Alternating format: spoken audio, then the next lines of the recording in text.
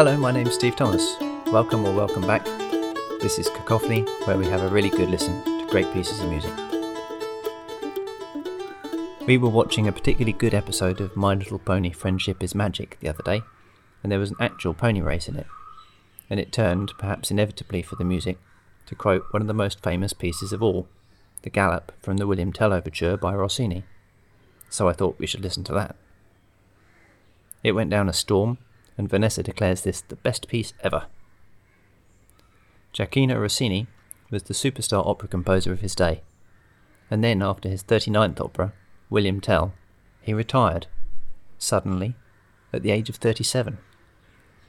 And still no one knows exactly why, and he seemed to live happily for another 40 years without regretting the decision. I often talk on Cacophony about tortured artists bearing their soul in their music, as if their life depends on it. Not in Rossini's case. William Tell is a folk hero from Switzerland, and Rossini's final opera wasn't as successful as many of his others, criticised for being too long, too serious, but mainly not wanted by the authorities, because it was a bit too political.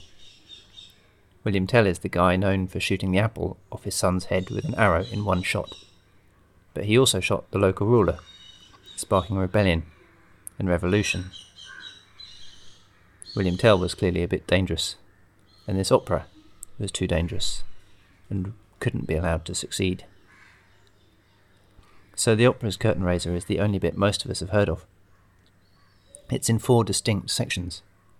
When I was a kid, my mum had a record with it on, but only the last section, the famous Gallop, had made it onto the LP.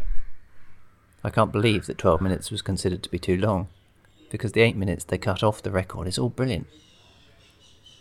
It starts with an opening prelude, which represents dawn. It's not a blazing sunrise, more a happy wake up and arm stretch after a good night's sleep, I think. Maybe an opening of curtains to enjoy the view. It's all in the cellos and basses, but there's a rumble in the background, and that rumble heralds a storm which sweeps in with speed and ferocious power. There are some great storms in music, and this one's a corker.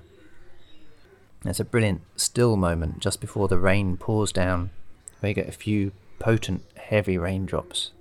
It's where you think, shall we make it if we take a run for shelter? Nah, we'll never make it. Here it comes. Oh, and it's not just the rain, but the wind and the thunder. It's a great storm, and it's also a piece that really makes me want to play the trombone. The storm clears, as all storms must, and the cowherds come out, calling the cows for milking on their horn, played here by a cor anglais, a tenor oboe, surrounded by butterflies flitting in the damp sunlight. These cow-calling songs are popular Swiss folk tunes, and they represent homesickness. And all that's suddenly interrupted by a trumpet fanfare. Then the army appear, and the music gives us a justly famous romp to the finish, that for many people, I think, conjures up galloping horses, or maybe in my case, My Little Ponies. I hope you enjoy it. You'll find the links below or in the show notes if you're listening as a podcast. But first, get ready, hold on to your hats,